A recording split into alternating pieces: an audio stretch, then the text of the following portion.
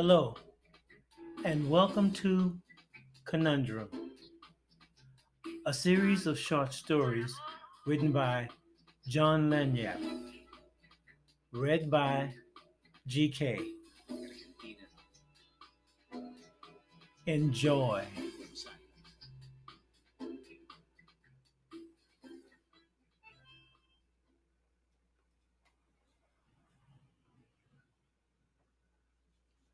Book 4, For Love or Money. David and Ellen met during their junior year of high school and became fast friends. Not long afterwards, they started going steady. Their senior year of high school started off on a high note. They were both accepted to the same state college. The school year went by quickly, and as graduation approached, they looked forward to spending time together on the senior trip. That year, the senior class chose to fly to Orlando, Florida. One evening, as they were leaving the Hard Rock Cafe, David noticed what appeared to be a lotto ticket laying on the sidewalk. He reached down and picked it up. As he inspected it, there was no name on it, so he casually pushed it into the pocket of his jeans. That same evening, the lottery numbers were revealed, and when David checked the numbers against the lottery ticket he'd found, enough numbers matched for him to win $500. He immediately phoned Ellen and told her. The next day, as they sat eating breakfast, they beamed over the prospect of how to spend the $500. Ellen suggested that they spend only $300 and put the rest in a savings account when they get back home. David agreed, and then he took a napkin from the table and wrote on it today's date, the day they first kissed, and both of their birthdays.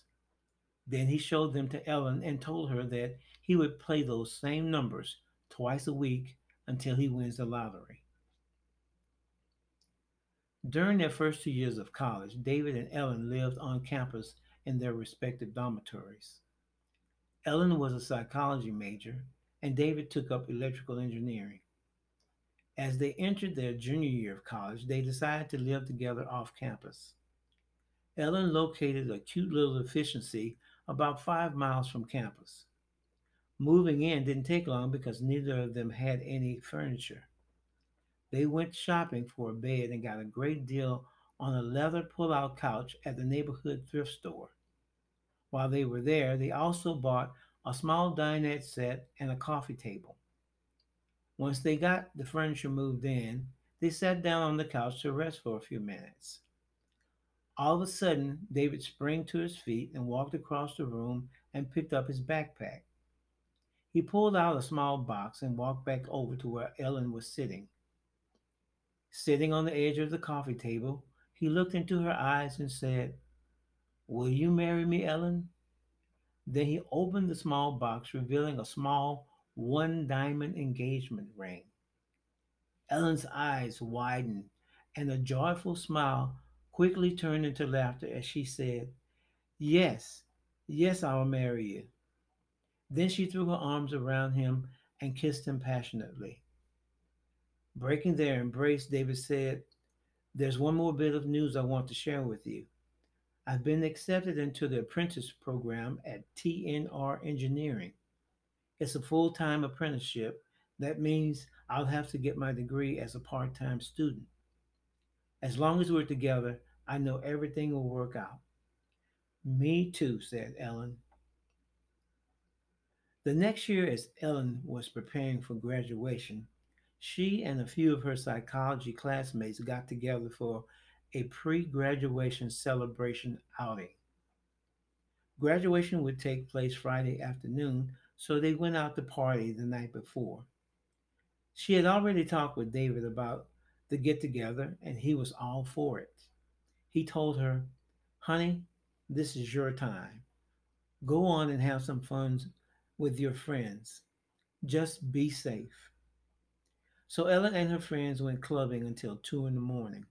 She arrived home around 3 a.m.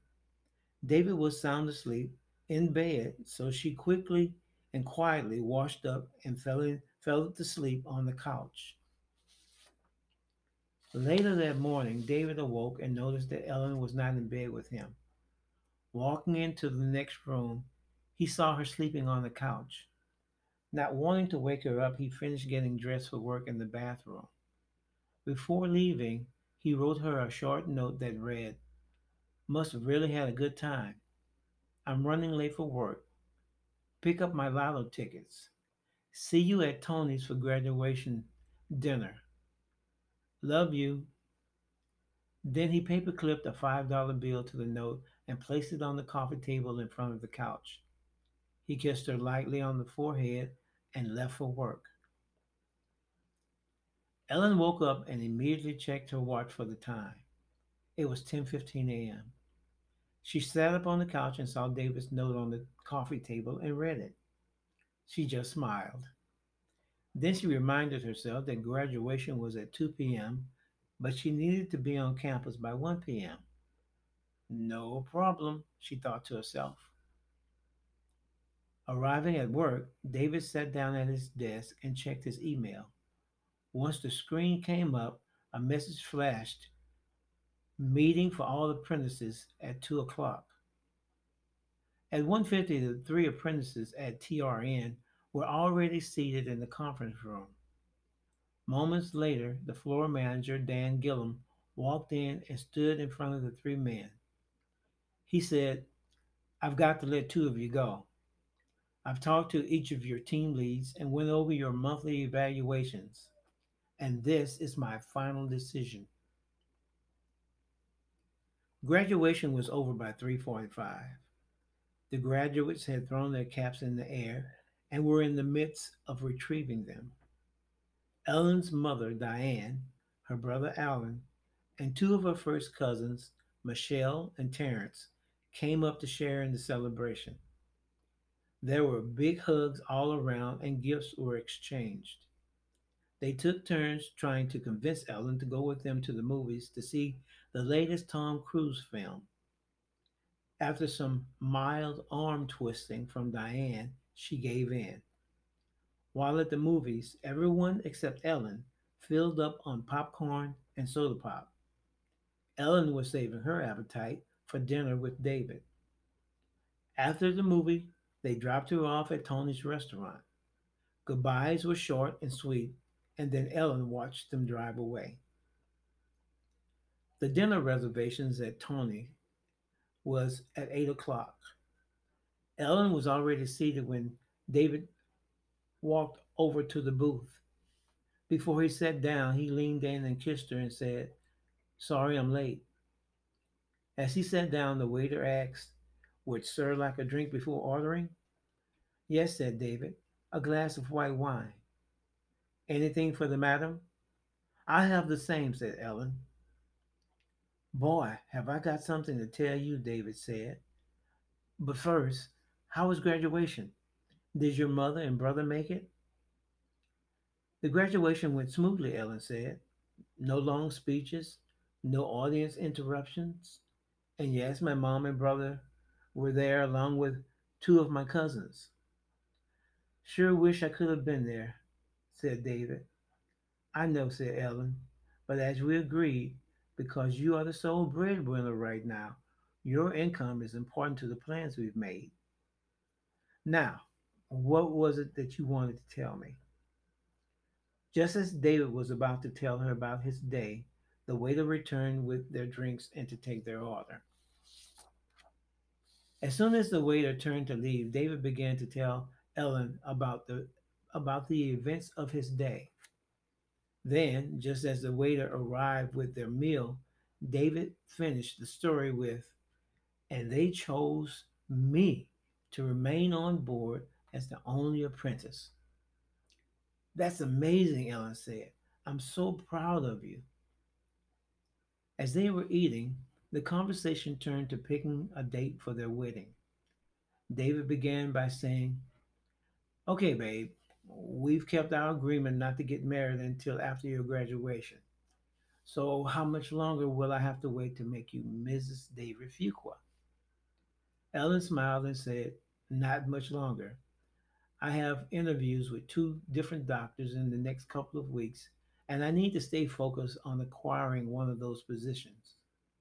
So let's say a month from today on Saturday, I'll prepare the invitations and send them off by the end of the week. I just need the names of the people you want to invite. And remember to keep the list short. You got it, babe, said David. When David and Ellen finished their meal, David left a very gracious cash tip for the waiter and paid for the meal on his credit card. As they were leaving the restaurant, David received a notice on his cell phone to remind him to check the lotto numbers for that evening. When he checked, they were his numbers. He let out a shout that startled Ellen. Then he danced a quick jig and began repeating, 70 million, 70 million. Then he turned to Ellen and asked, Babe, where's the lotto ticket I asked you to pick up for me today? His question was met with cold silence. He repeated, Ellen, where's the ticket? Ellen shrank back away from him, covering her face, and replied in an almost inaudible whisper, I forgot to get it.